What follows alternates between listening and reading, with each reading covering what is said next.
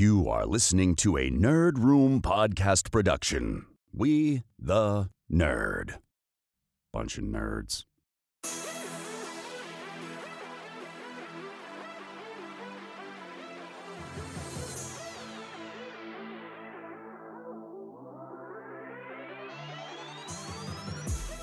Hey everyone, and welcome to the Nerd Room. We talk all things Star Wars, Marvel, DC, and beyond. I'm your host, Tim, and I got an exciting one for you this week, guys. We're doing some listener questions. This is a path we have not gone down in quite some time, and given a relatively slow week in Nerd here, we covered a lot last week. I thought it might be fun to poke at some of our listeners, some of our great friends here in the Nerd Room, and ask them to provide some questions and for me to run these down this week. I said anything is on the table, and we got a whole pile, almost 10 questions here to run down this week. And of course, guys, we'll be back at doing some of the more immersion into that nerd world with Shazam! Fear of the Gods dropping this week. It's looking like it's got a bit of momentum behind it, so very excited to see what Shazam! Fury of the Gods can deliver. But this week, guys, let's take a break. This is the type of episode that I actually thoroughly enjoy doing because it allows me to just freeform here on the podcast. It kind of gives me something a little bit different to discuss here as we continue to find our feet here in the new era of the Nerd Room. So let's get into it, and we're going to start with a couple questions from our good friend here in the Nerd Room, Jared. Now, Jared will be appearing on an episode of Toy Stream Live, our Toy Talk over on YouTube here in the not too distant future, where we'll be breaking down our finds from both, I believe, February and March. So this one is actually quite fitting, this first question here, because I just came back from a short trip to Vegas. What a city, what a time. I won't get into the details there, but he asked his first question here. Of the places in the States, the U.S., you haven't been to yet, where would you want to visit most? Interesting question. I'd have to say probably New York. And as cliche as that sounds, it is a place that I grew up only an hour and a half flight away from my entire life almost, and I never managed to make it into New York. It's a city my wife's been wanting to take me to for a while. We're big fans of Broadway shows.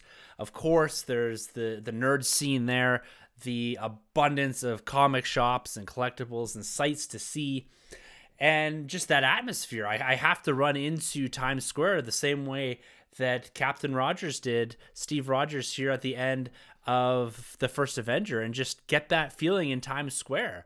I got to recreate that for myself, looking for Nick Fury. No, you know, I've been all over the world, guys, but New York is kind of the one place I've never actually set foot in. Another place that I'd love to go is actually Chicago. Not only are some of the good friends of the show from Chicago, but it's a city that got great sports, it's got great food, and it's not too far away from where I live right now. And so both New York and Chicago are kind of on the top of my U.S. must-visit states. I'll be down actually in California in a couple of weeks. We're going on a little bit of a cruise, going to hang out in L.A. for a little bit with the family, so looking forward to that. So yeah, Chicago and New York are two places I would love to go in the future here. I will go someday. And he also asked, what cons would I want to attend aside from New York and San Diego? Well, the number one on my list is, of course, Star Wars Celebration. That's happening here in just a few weeks, the first weekend of April, I believe, that is happening over in London. My good friend Rob Cast will be there, so hopefully he'll be feeding us some insider info as to what it's like over there on the floor. But I've been trying to go to Celebration since 2019. The first one, I was meant to go down to Anaheim. I believe it's in Anaheim or maybe Orlando. I was meant to go down to the 2019 iteration of that conference. But my second child was born just a week or so before Star Wars Celebration. So that kind of ended that. But I was able to pass on the tickets to Rick, and he had a time. And then I was meant to go in 2021 to, again, maybe the Anaheim version. And of course, that was canceled due to COVID. That might have been 2020. Not too sure when that exactly was, but it definitely was canceled due to COVID. And this year, of course, it's over in London. So it's a bit of a hike for me to get over there. So Star Wars Celebration is definitely on the top of my bucket list. And just to link it up to the question from before, C2E2 in Chicago is another one I'd love to go to. They seem to get a lot of great people attending that, panels. And there's always a lot that drops out of that. So those are the two cons. Definitely Star Wars Celebration, but C2E2 is also on my radar. All right, the next question comes from Chris Evans. He is from Gathering of the Geeks. Every Sunday you can catch them. But let's look at his first question here from Chris Evans. Would you be interested in another Jurassic sequel, a total reboot of the franchise, or just leave it alone entirely? Well, Jurassic Park is one of my favorite franchises of all time, and I don't think the franchise in particular needs a reboot. We've seen a lot of stuff recently where they've done these soft reboots where the legacy of the previous films exists, like they kind of did with Jurassic World, but they're able to progress past it. And the Jurassic World films had a nice wrap up where essentially the sixth film there wrapped up the entirety of the franchise. Would I like to see another sequel? Hell yeah. I want to see this almost dystopian style of Jurassic World, if you will, more akin to what we saw in the Planet of the Apes, most recent Planet of the Apes franchise, where dinosaurs have reemerged in a way where they've started to take the world over, and humanity is kind of on the brink of extinction themselves. And I've been pitching it for a year, but there's I believe it was Gareth Edwards, one of his first films. It was called Monsters. And essentially there was a part of the US that had to be quarantined off because I believe it was aliens or something had landed and taken over this part. And so they built these huge walls and you weren't able to go into this. And then the story could be someone trying to transit this quarantine dino area as we humanity are on the brink of extinction or brink of disaster due to the overwhelming return of dinosaurs. And so this kind of look at how we created these things, we manipulated the DNA, we did all this work, and it's ultimately led to our demise. I've always liked that concept from the Planet of the Apes, and if you go to that post-credit scene or end-credit scene on the first new Planet of the Apes with James Franco there, and you see like this virus bouncing all over, I'd like to see something like that where the dinosaurs just essentially take back over. And so I think they could do some cool stuff with the Jurassic sequel. They do have to move away from the concept of a park or weaponizing these things. I think they need to leave that behind, but you could build in a lot of the legacy and even some of the elements from Dominion with regards to genetic manipulation and that really cascading and snowballing into something massive for the planet, ultimately causing our own downfall and the rise of the dinosaurs. And so, yeah, I think we can, and I think they will. It's a massive franchise. I think they're going to need to revisit this, but going back to the drawing board on something a bit more, I think there was maybe a little bit of a missed opportunity with the concept of Jurassic World as to what they could have maybe played into within Dominion. They kind of leaned into a little bit, but again, it was always isolated to either an island or the park or this place that has this, perfect topography where it's bound by mountains and lakes or whatever, and they're able to contain everything in. I need to see that population explode here. Bigger, more dinosaurs, and the return to power of the dinosaurs. I think that'd be really cool. All right, his second question is, you're Kevin Feige for a day. What would you greenlight? All right, well, for those of you that are new or haven't been listening for too long, Kevin Feige is like my idol. I love this guy. I try to consume everything about him. I'd love for him to write a book on his life. At 33, the guy was given to the keys to the MCU kingdom, Marvel Studios, and he's absolutely run with it. He's considered probably one of the best producers of all time. And honestly, to be him for a day would just be a dream. I'd put my feet up on the desk and I would just enjoy it. But the film I would greenlight, given one day, I could do anything I want. I would definitely go with the cosmic side of things. I would probably have to go with, and again, this is something I'll go back to this a lot. I'd have to go with some form of cosmic event film where we have, the Guardians potentially, like a Nova, and maybe some other characters that we could potentially pick up here in Volume 3 of Guardians of the Galaxy, but it would have to be an annihilation cosmic event film. Everything's always been so Earth-centric, and yes, you can argue that in Infinity War, we go to Titan and all this, but it's essentially, a lot of it is taking place on Earth. The big battle that takes place on Earth, Wakanda battle, all this. I want something that is totally removed, an event-style film that is totally removed. And so that's the direction I would, if I was Kevin Feige for a day, that's the direction I would point. I would green light Annihilation, where essentially the comic run from 2006, I think, it's just fantastic. It's always been something I thought would translate super well onto the big screen. And think like Starship Troopers, but in the MCU with all our MCU heroes and the cosmic piece of it. It's bugs, it's Annihilus, it's these hordes that are taking over and decimating worlds. And it's essentially where you have Kree and Skrull, the Guardians, and all these enemies essentially creating a single army to fight back and push back against the Annihilation Wave as it heads towards Earth, as it heads towards other planets. And I think you could do so much with something with that. And that's what I agree. It'd be a big event film. Maybe I'd greenlight, if I could on the side, I'd probably greenlight something like Nova, maybe a Kree Skrull War type of film. Another Guardians, kind of build up the team post Guardians of the Galaxy Volume 3, really focus on that cosmic side of the universe, totally separate and totally dislocated from Earth and the Avengers and everything, and let it run over in its own little corner of the MCU and build that up. That's what I would greenlight. That's what I would do if I was Kevin Feige for a day. Man, what a dream that would be. All right, question number 5 here comes from Phil Walsh. He has a podcast called Phil at the Movies, and he's also part of that trio that has recently brought to your earholes DC Unlimited podcast. So again, like I said, go give everyone a subscribe there on Twitter, as well as check their podcasts out. He asked, on the DC side of things, of course, here, what are your hopes for the Batman Part 2? Well, the Batman was my most favorite superhero comic book movie of 2022.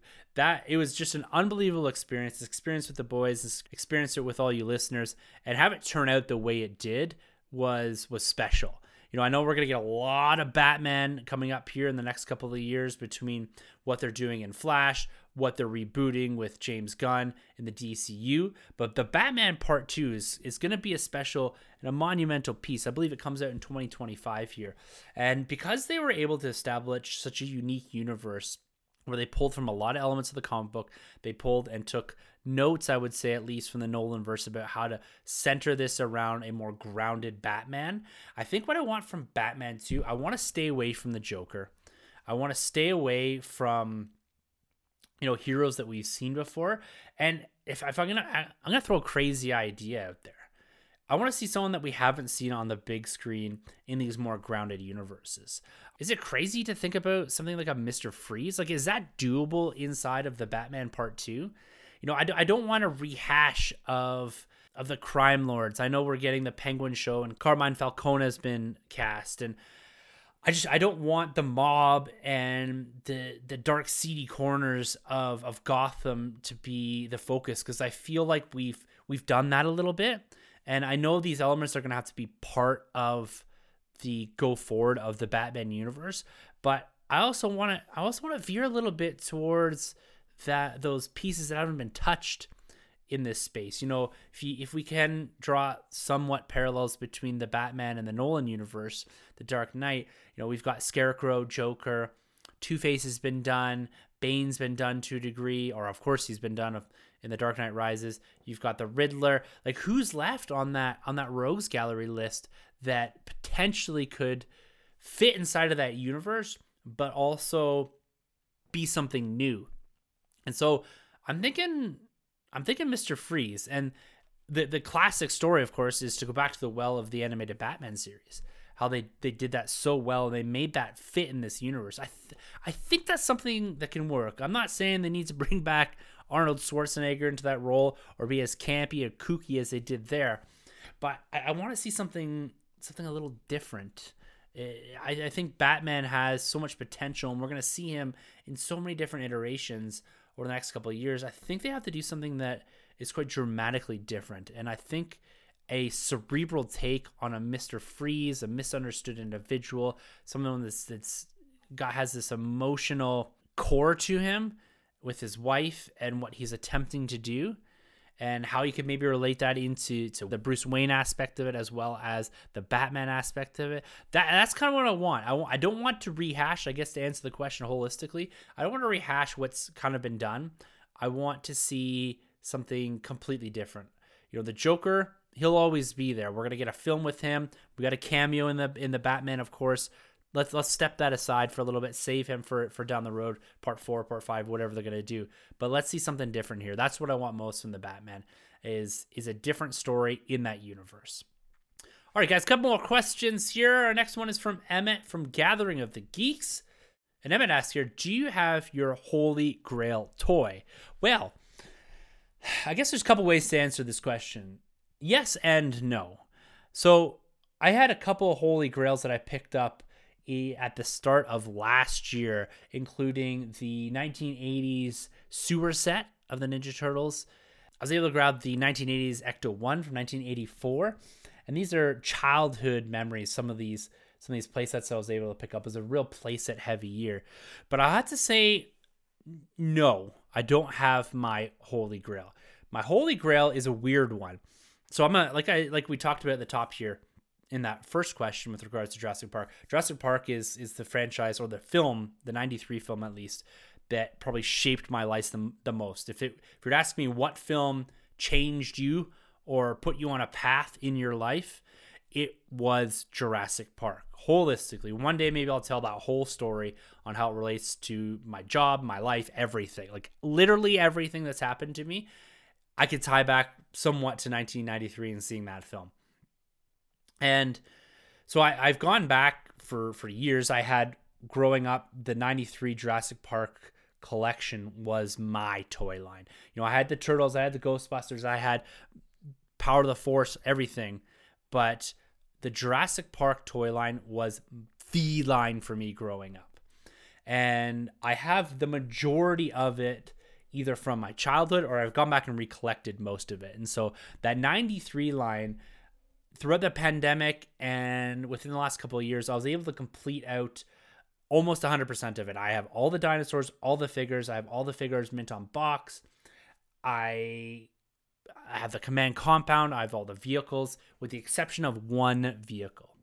And that one vehicle it's a capture copter, it's called. It is not from the film. It is very much an imagined piece of what Kenner put together in this line. But it is something that is so elusive. I've never seen it in real life. I've never held it. I've only ever seen it in pictures. I've never seen it in box. I never saw it in stores. But it's the last piece I need to complete the entirety of the 1993 Jurassic Park collection. And so that right now is my current Holy Grail. I think Mr. Caruso put something out there about the Holy Grail is unattainable, because it's always something that's going to elude you, because as you get your Holy Grail, you will find a new Holy Grail. But for the time being, my Holy Grail is that. So no, I do not have my toy Holy Grail, but I do have a lot of pieces that I did consider a Holy Grail just a couple of years ago. And then my second question here is a doozy. Is anything for sale from your collection at the right price? I'd have to say 100%. Everything is always for sale for the right price. Now, I sold off quite a bit of my collection as I moved here at the end, or kind of at the end of summer, I guess, last year. And I've really dialed back my collection for a couple of reasons. One reason being 2015 is when I really got back into major collecting, with the arrival of Age of Ultron and the return of Star Wars to the big screen with The Force Awakens. And I got into everything from Funko Pops to Black Series. I had just gotten into that. Marvel Legends became a massive part of my collection in around that time. And I just had too much stuff. And so I've been on this mission to really narrow my focus down to vintage, Ghostbusters, Jurassic Park, Turtles, Star Wars, all that. So I'm still into everything. I'm just refocusing it. And so I've had quite a bit of success selling off a good chunk of my collection. But of the pieces I've kept, I gotta say, everything is sellable and everything you can rebuy. Now, there's a few things in here that I would only sell out of if I was in a situation where I absolutely needed the money. if someone was sick or I needed to make a house payment or something like that. Now, most of my stuff isn't worth a house payment, but I have a couple things in the collection that would probably be the last things that depart. And probably the last thing I would absolutely sell is my slabbed version of Avengers #1 from 1963. So the original Avengers book, #1, first appearance of the Avengers, that story with Loki. My wife bought that for me, and I got it on our wedding day. That was part of the gift exchange that the bride and groom commonly do. And I got her this wonderful diamond necklace, and she gave me this amazing comic book. Now, that was in 2013. So that was quite a while ago, and this book has appreciated quite a bit since then.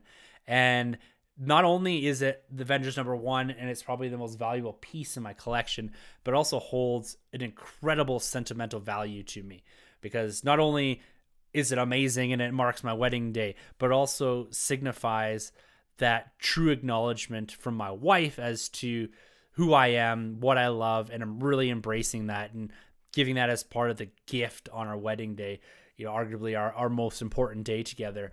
And it was just such a cool thing, like a cool piece for the collection, but also something that signifies so much more beyond just being Avengers #1, the book by Stan Lee that really introduced the Avengers to the world and kind of led us to this point where we have these characters on the big screen. And so that would probably be the last piece I would sell.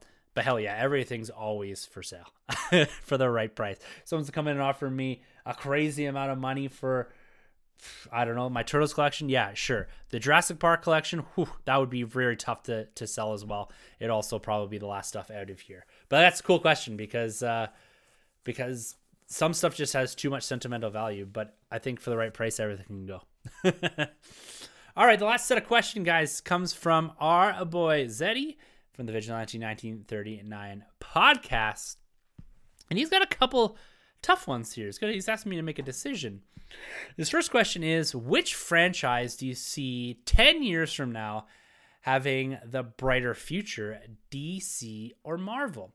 Now, I'm going to take this as the film franchises, and we're projecting ourselves 10 years out. Now, long-time listeners, new-time listeners, I'm an MCU fanboy at heart. I absolutely love this franchise. I love what they've done. Even the universe as it is right now, I still really dig it. I'm still very much invested, engaged, and connected to it. But I do acknowledge that there has been a little bit of a rough patch here and there. I do kind of see where they're going, and I talked about it on last week's podcast as well. But who has the brighter future 10 years from now? I will have to say, with almost no argument, it's got to be DC. And there's two reasons for this. One is, of course, James Gunn's mapped out the next 10 years of the DCU. We haven't seen anything from that with regards to casting or even footage. Nothing. Of course, we're never going to see that stuff, but that's years out. But because they're essentially starting from scratch, because they're able to take a breath, reboot, if you will, refocus their energy towards providing quality. And not that there's not quality stuff coming before them, but it's just very exciting because it all feels new, because they have a fresh, clean slate. They've got two guys in James Gunn and Peter Safran that are shepherding this and are heavily invested in the success of this. And you've also got a parent company that sees tremendous value in the DC IP. And so their future is extremely bright. On the flip side of that, Marvel, another 10 years from now, they'll be looking down the pipe of 25 years worth of movies. And it really makes you think, okay, how much farther can they go with this? How much farther can they go with their characters? Do they have to reboot at some point? I think they can get away without rebooting. They can just do a multiverse sort of tweak and keep the legacy stuff and run it in a different direction. But I do see that universe having to go through a couple phases of big rethinks, big refreshes to get sort of the same momentum and excitement that DC is going to have. You know, they've mapped things out all the way to 2027, or at least the stuff that we've seen with Marvel, with Secret Wars and and the characters that we've established over the last couple of years in Phase 4. The potential for the X-Men and Fantastic Four is very exciting, and the longevity of the universe seems to be there. But I do honestly think at this point in time, peak MCU is behind us at this moment. That culminated with the end of the Infinity Saga, and I think there's great things to come.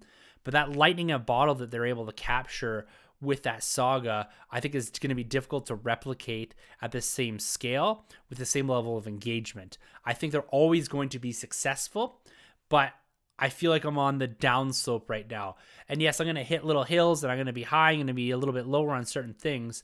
But I think because DC has this clean slate, this vision for the future that is brand new, that's the exciting piece. And that's why I think DC has that brighter future.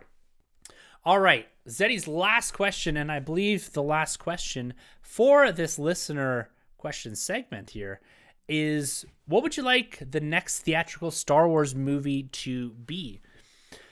There's all kinds of stories that are out there, original stories. Do we want to go back to the Skywalker saga? Do we want to revisit the sequels? Do we want to go back to the Knights of the Old Republic?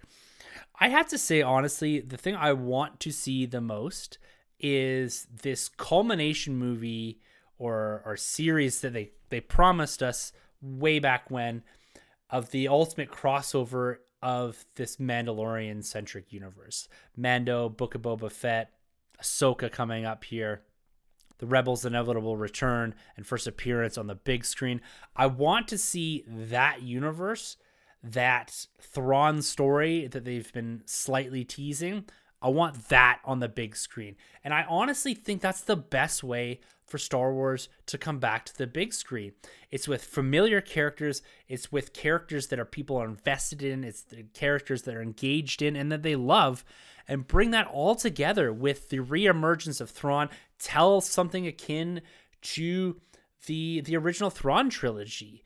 The chasing of the Dreadnought ships, these ghost ships, and all of the heroes of the New Republic having to come together. You have the technology now that you can bring in Luke Skywalker, bring in Han Solo, Princess Leia. I talked about this last week as well, about the limits that this technology maybe should be used for, but this is an ideal place to use it, I think, is centered up around this amazing event film that can push Star Wars back into the limelight of the theater without having it be a somewhat large barrier for entry. Like, you go to the Knights of the Old Republic, you go to other eras of Star Wars, like the sequel trilogy or beyond that, and you're having to do a whole bunch of work to introduce the crowd to a new generation of heroes, make them care. And yes, I know they do this all the time, but what a way to say to the fan base that is going to be expecting an enormous showing in the return of Star Wars to the big screen. What better way to do it than using this beloved part of the universe? Put your tandem directors, Jon Favreau and Dave Filoni, on this project. Make it a two-parter if you have to. Tell the Thrawn saga, tell the Thrawn trilogy on the big screen, but have it spin out of your Disney Plus series, of your Ahsoka, of your Mandalorian Season 3, of Book of Boba Fett even.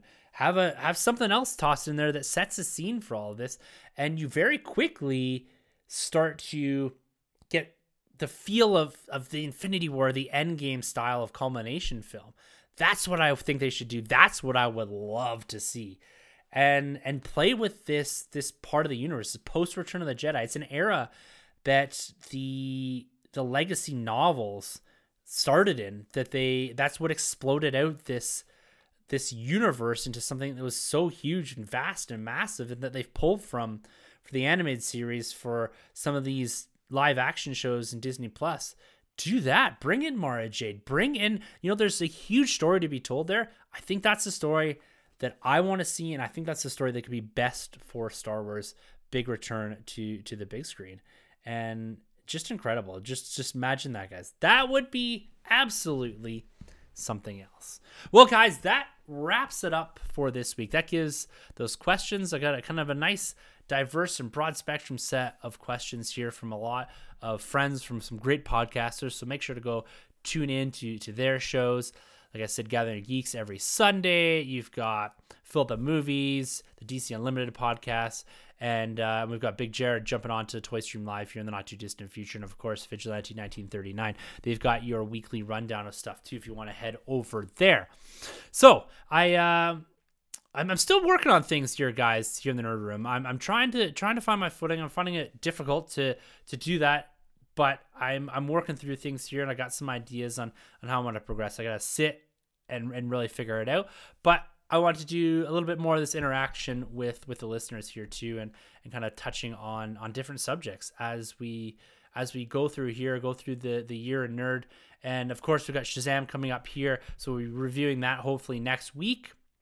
And then we get into April, May. It's going to be pretty exciting times with not only The Mandalorian Season 3 running rampant through us right now. We got Ahsoka coming up here in the not-too-distant future. Coverage from Star Wars Celebration and all the nerd guys from everything from Star Wars, Marvel, DC, and beyond. I'm looking forward to getting back on the mic next week. I'm still recovering. I'm still a little bit sluggish from my time in Vegas, so I was happy to put together something that was a little fun that really gave me some energy here and gave me something a little bit more little different to talk to. So I appreciate from the listeners that sent in questions for this episode. I hope you guys enjoy it. And if you want to do more of these, just let me know. You can always email me at thenerdroom@gmail.com. You can find everything I do over at thenerdroom.net. And my Twitter handle is at the end of the episode if you're looking to get a hold of me. So hope you've enjoyed that, guys. And I appreciate you coming back here every single Thursday to listen to all things Star Wars, Marvel, DC, and beyond. So until next week for next big episode, next big review for the Nerd Room, I'm Tim. And thank you so much for entering the Nerd Room. This has been a Nerd Room podcast production. You can find our hosts Tim and Carlos on Twitter at TheNerdRM and CDN Caped Crusade R. For more content from the Nerd Room, check out thenerdroom.net and the Nerd Room YouTube channel.